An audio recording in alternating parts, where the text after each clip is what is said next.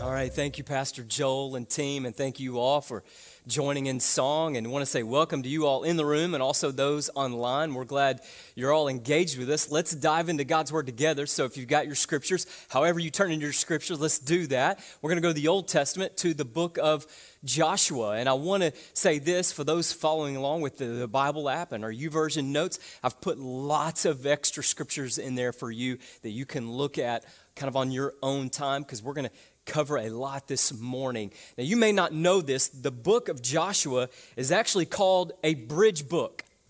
And I don't know, you probably haven't noticed how many bridges are around, but I started noticing we got lots of bridges. And so yesterday, as I was driving, kind of on my regular kind of routine, I came across 11 bridges that I crossed yesterday. 11 bridges. So next time you're out driving around, you might do that. But Joshua is a bridge book because of this.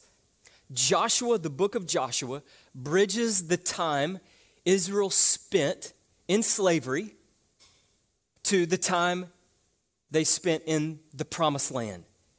It bridges that gap, that time span from when they were in slavery until they were in the promised land.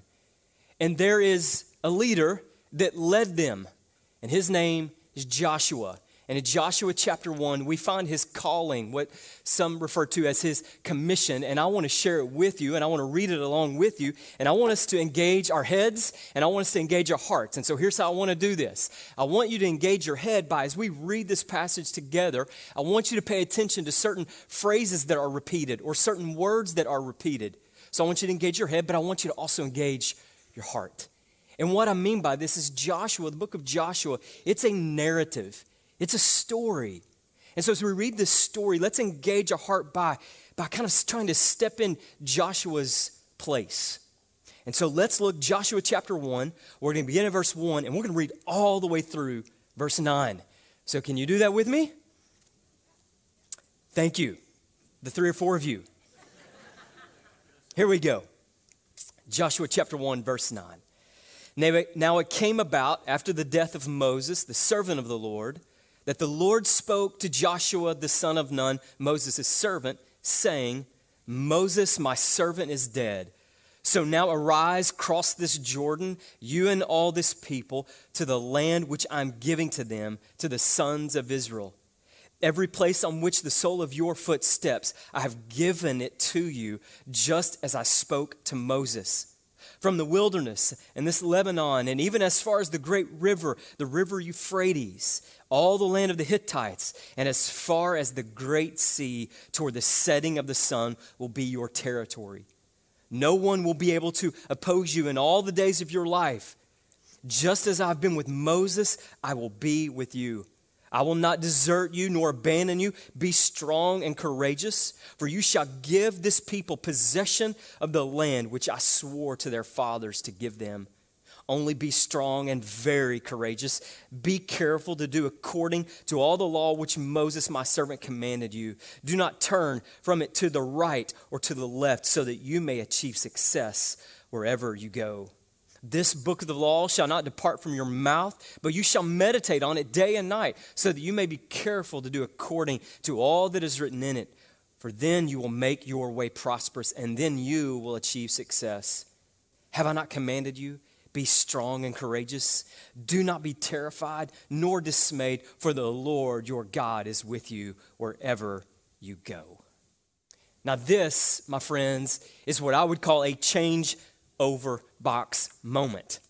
A changeover box moment. If you've been to a track meet, you've seen this. One of the most popular events in track and field is the 4x100. It's a relay race, and where they exchange the baton is called the changeover box or the changeover zone. And a lot can happen in this 20 meters.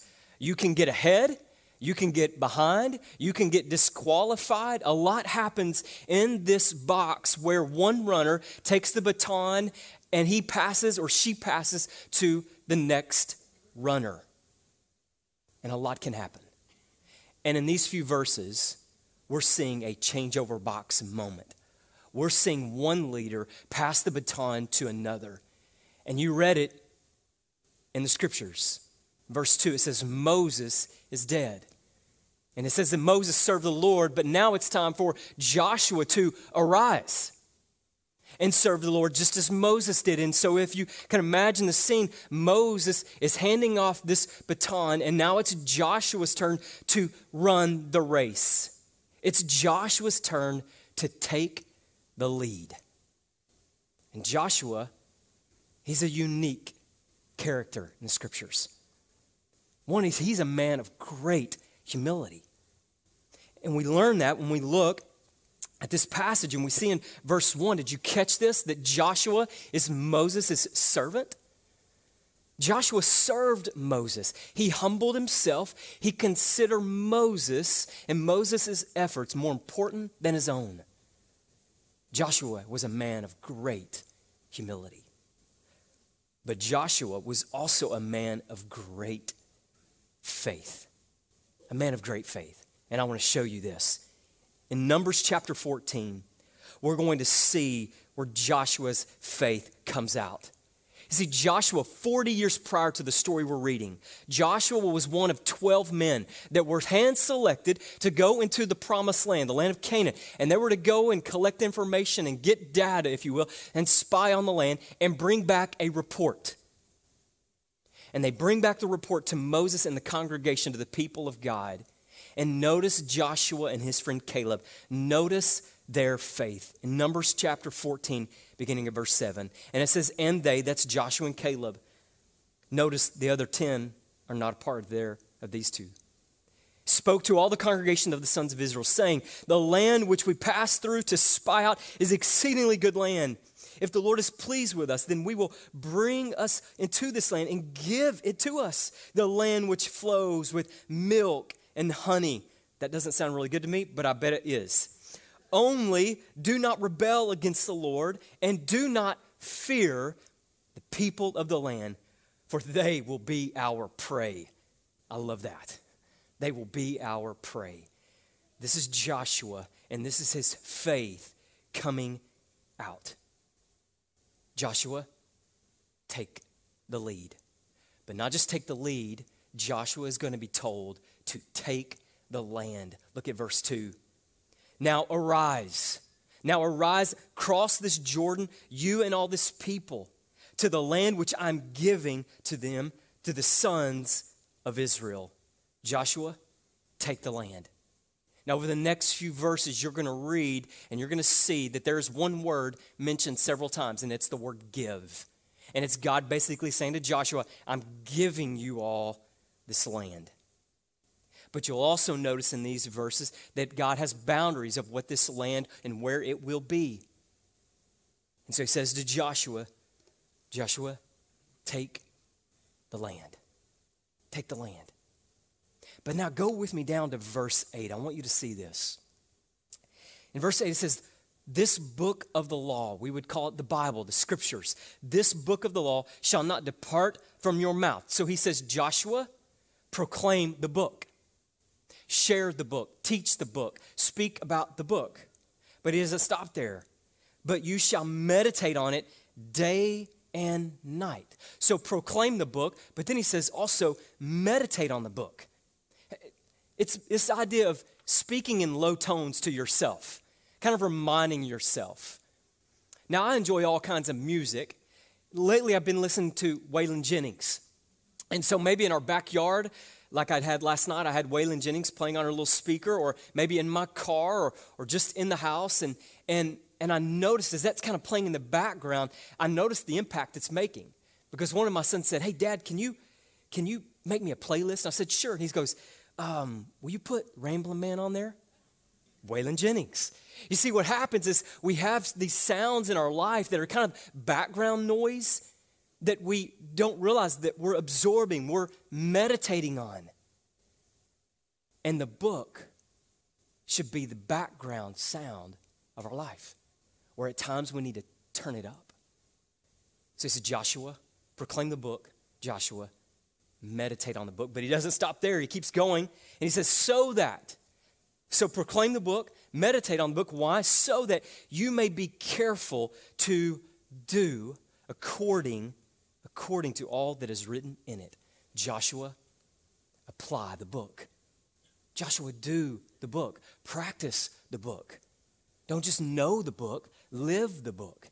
And our elders are so committed to us being a people passionate about applying the Word of God. One of our 2023 hills is that we would be a church that looks to live out the book. It's one of our 4 hills. We want to be a people that applies the Word of God. We want to be like Joshua. And then notice what he says. For then you, Joshua, so as you proclaim the book, as you meditate on the book, as you apply the book, for then you will make your way prosperous. And then you will achieve success. And so necessary, don't miss this, necessary to Joshua's success of taking the lead and taking the land is a personal commitment to the book. Joshua, treasure the book. Treasure the book. The very words of God. Proclaim it, meditate on it, and apply it. And so here's some reflection for us to do this morning. Whether you're in the room or you're watching online. And if you were to rate your commitment to the book, how would you fare? Are you proclaiming the book? Am I proclaiming the book? Are you meditating on the book? Am I meditating on the book? Am I applying the book? Are you applying the book? How is your personal commitment to the book? And maybe this is a question you can have around the dinner table with your kiddos, maybe in your connection group, maybe in your adult Bible study. But let's get serious about having a personal commitment to the book. This is the assignment that God has given Joshua. And what an assignment. Joshua, take the lead. Joshua, take the land and treasure the book. What an assignment. Now, if you'll notice as we read the first 9 verses, did you notice a phrase that was repeated 3 times? Anybody? Thank you. Be strong and courageous. Don't be terrified. Don't be afraid. Don't fear. Be strong and courageous 3 times. Now, I think the reason that God had to say that to Joshua was that Joshua maybe had some fear, or the people of God had maybe some fear kind of stirring in their hearts and in their heads. You know, fear is like an uninvited guest that stays too long, way too long. How many of you have ever been maybe with coffee with someone or lunch with someone or in a meeting with someone and someone just kind of invites themselves in and kind of hijacks the meeting? This happened recently to one of my friends. He was at a local restaurant with a friend he was going to catch up with. They're sitting there trying to have a conversation and catch up, and someone literally pulls up a chair and interrupts their entire lunch. And this is what fear can do. Fear can show up like an uninvited guest and start to linger and stay too long. And so put yourself in Joshua's place. I mean, take the lead, take the land, treasure the book. Like, I try to think, like, what was he afraid of? I mean, God told him be strong and courageous, so he had to have some kind of fear. And I thought maybe it's the fear of comparison. I mean, go back and look at verse 2. He says, Moses, my servant, is dead. Now arise. Now, you know when Moses died, we read this in Deuteronomy chapter 34. When Moses died, they didn't cry. They wept for 30 days, it tells us, in Deuteronomy chapter 34, verse 8. So the sons of Israel wept for Moses in the plains of Moab for 30 days. 30 days they wept for their leader. A few verses down in Deuteronomy 34, verse 10, it says this about Moses. Since that time, no prophet has risen in Israel like Moses, whom the Lord knew face to face. For all the signs and wonders which the Lord sent him to perform in the land of Egypt against Pharaoh and all his servants and all his land, for all the mighty power and all the great terror which Moses performed in the sight of all Israel. So here is Moses. Face-to-face conversations with God. He could do these amazing miracles and perform these amazing wonders. When he died, the people wept for 30 days. There's no one like Moses. And Joshua gets tagged to follow Moses. Now, who wants that? Now, I would follow Judas, but I would not want to follow Moses. And Joshua has to step in and follow arguably the greatest leader that ever walked the planet besides Jesus. And so I just wonder, did in Joshua's gut, did he have this fear of comparison or maybe a fear of the unknown? Maybe a fear of the unknown. In verse 2, it says, cross this Jordan. And so Joshua is called to take the lead. He's in charge of well over 1 million people. And the mission is to cross this Jordan, this river, into this promised land. This land that is characterized as being great with giants and mighty fortresses. Let me show you what I'm talking about. In Numbers chapter 13, 40 years prior, when the spies came back, this is the report that they gave of Canaan, the promised land that Joshua is supposed to enter. In Numbers 13, verse 28, the spies, this is what they're saying. Nevertheless, the people who live in the land are strong, and the cities are fortified and very large. And indeed, we saw the descendants of Anak there. That means these giant individuals. But the men who had gone up with him said, we are not able to go up against the people because they are too strong for us. So they brought a bad report of the land which they had spied out to the sons of Israel, saying, the land through which we have gone to spy out is a land that devours its inhabitants. And all the people whom we saw in it are people of great stature. We saw the Nephilim there, and we are like grasshoppers in our own sight, and so we were in their sight. Joshua crossed the Jordan into this land where you're going to be seen as grasshoppers. Joshua crossed the Jordan where you're going to face giants. Joshua crossed this Jordan where you're going to face mighty fortresses like Jericho. And I wonder, in Joshua's gut, was there this fear of the unknown? As he stood there. Or maybe he experienced the fear of rejection.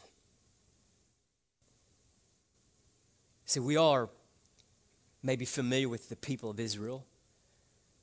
They're probably not a great bunch to be around. They do a lot of complaining and a lot of grumbling. And notice what they told Moses. In Numbers 14, you'll read this passage, and they're arguing and they're grumbling against Moses. In Numbers 14, I just want us to look at verse 4, the very end. It says, and so they said to one another, let's appoint a leader and return to Egypt. Now, if they treated Moses this way, then Joshua, they're probably going to treat you this way. But I just wonder, did Joshua have this fear of rejection stirring in his gut and in his head? And so, just imagine being Joshua. You are called to follow the greatest leader that's ever led on this planet. Biblical or non-biblical, I think Moses could arguably be considered the best leader ever. And you have to step in his shoes. And not just step in his shoes, then you have to cross this Jordan River and face these giants and these strong fortresses with a people whose reputation is one of grumbling and complaining. And so I do think there was probably some fear stirring in Joshua and the people because God said to him, be strong and courageous. And so maybe the same for you this morning. Maybe you've been called to take the lead in some adventure, with some task, some assignment at school, at work, in your neighborhood, but you have fear of something Maybe like me, you have this fear of being compared to somebody else. Or maybe it's a fear of unknown, not knowing what's going to happen in our country. Or maybe you have, like you have this really serious fear of rejection, of people not accepting you, of people not liking you. See, Joshua was called to arise and advance. But here's what fear causes us to do. It causes us to stay asleep and retreat. And we want to be a church, even amidst a pandemic, that is about advancing and arising, just as Joshua. And so how do we keep the uninvited guest of fear from lingering around in our hearts and our heads? How do we fight fear? Well, verse 9 helps us. Have I not commanded you, God says to Joshua? Have I not commanded you, be strong and courageous? Do not be terrified nor dismayed. Now, unfortunately, if you've grown up in church, this is where we typically stop with this verse. And we're told, just be strong and courageous. Fight your fears. And that's where we stop. But the source of Joshua's strength to be strong and courageous does not come from within, and it doesn't come from Moses. It comes from God. Look at the rest of this verse. For the Lord your God is with you wherever you go. That's the source of his strength and courage. You know, there's been 2 times in my life when I remember being afraid. One was in middle school and one was when I was in college. And I remember these 2 times vividly. And I remember the only thing that helped me in those 2 times was the presence of my dad. I remember being in middle school and I was scared and I couldn't go to sleep until I knew Dad was home. And when I knew Dad was home, then I could be strong and courageous. But before he got home, you could have told me, Eric, be strong and courageous. You could have given me a book about being strong and courageous. You could have given me a sermon about being strong and courageous, but I could not be strong and courageous on my own. I didn't have willpower. I didn't have enough passion. But when my dad showed up, that's when I could be strong and courageous. And I've realized I often have more faith in my fears than in my Heavenly Father. But God is calling Joshua. He's calling Joshua to find his source of strength and courage, not in himself, but in God. And this verse is so important for us to learning how to fight fear that we want to memorize it as we go through this sermon series. And so would you do this with me just for a moment? I'm going to put Joshua 1:9 on the screen, and I want us to say it together because our goal as we go through the series, before we finish the series, as a congregation, as a people of faith, we want to have this memorized. So would you say it with me this morning, whether you're in here or maybe you're online? Can we say this together? Let's try this. Here we go. Have I not commanded you, be strong and courageous? Do not be terrified nor dismayed, for the Lord your God is with you wherever you go. Amen. Let's memorize that together. And one last thing that we skipped over on purpose because I wanted to save it for the very end. If you look at Joshua chapter 1, verse 5, there's a phrase that says this: just as I've been with Moses, I will be with you. Joshua, take the lead, take the land, treasure the book, and oh, by the way, Joshua, just as I was with Moses, I'm with you, my friend.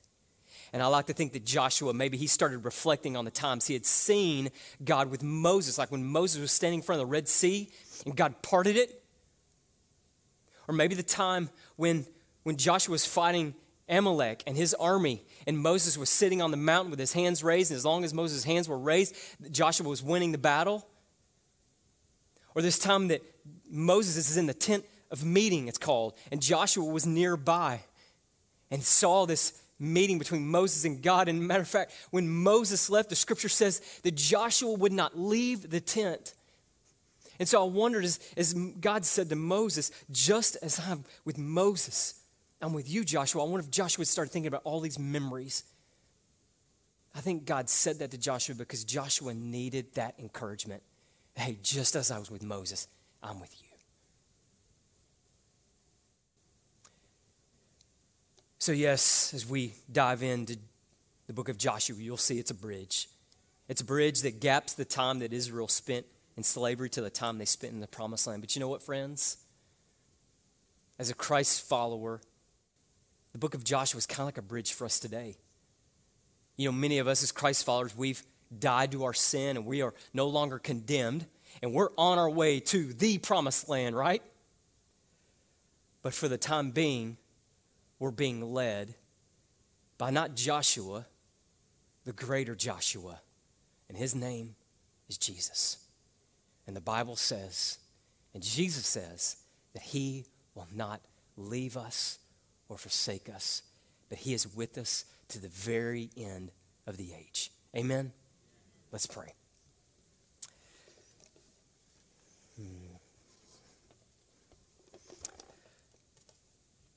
All right, I first want to pray for the one among us who's maybe separated from God and far from Christ. And so, Father, would you please, would your Holy Spirit do a work among us in this moment? For the one who is not a follower of Christ, would your Spirit come and do the work of illumination and do the work of renewing that person and turning their heart to you.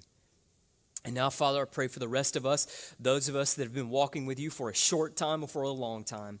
God, we confess we cannot be strong or courageous on our own. We confess that we need your help. Father, I imagine there are men and women and boys and girls and young adults in this room that for some time they've tried their hardest to be strong and courageous. But this morning they've heard the promise that our courage and our strength comes from you, our God. And so may you be the source of our strength and courage. May you lead us. May you help us to take the lead. May you help us to take the land. May you help us to treasure the book. And it's in the great name of our King Jesus we pray. Amen.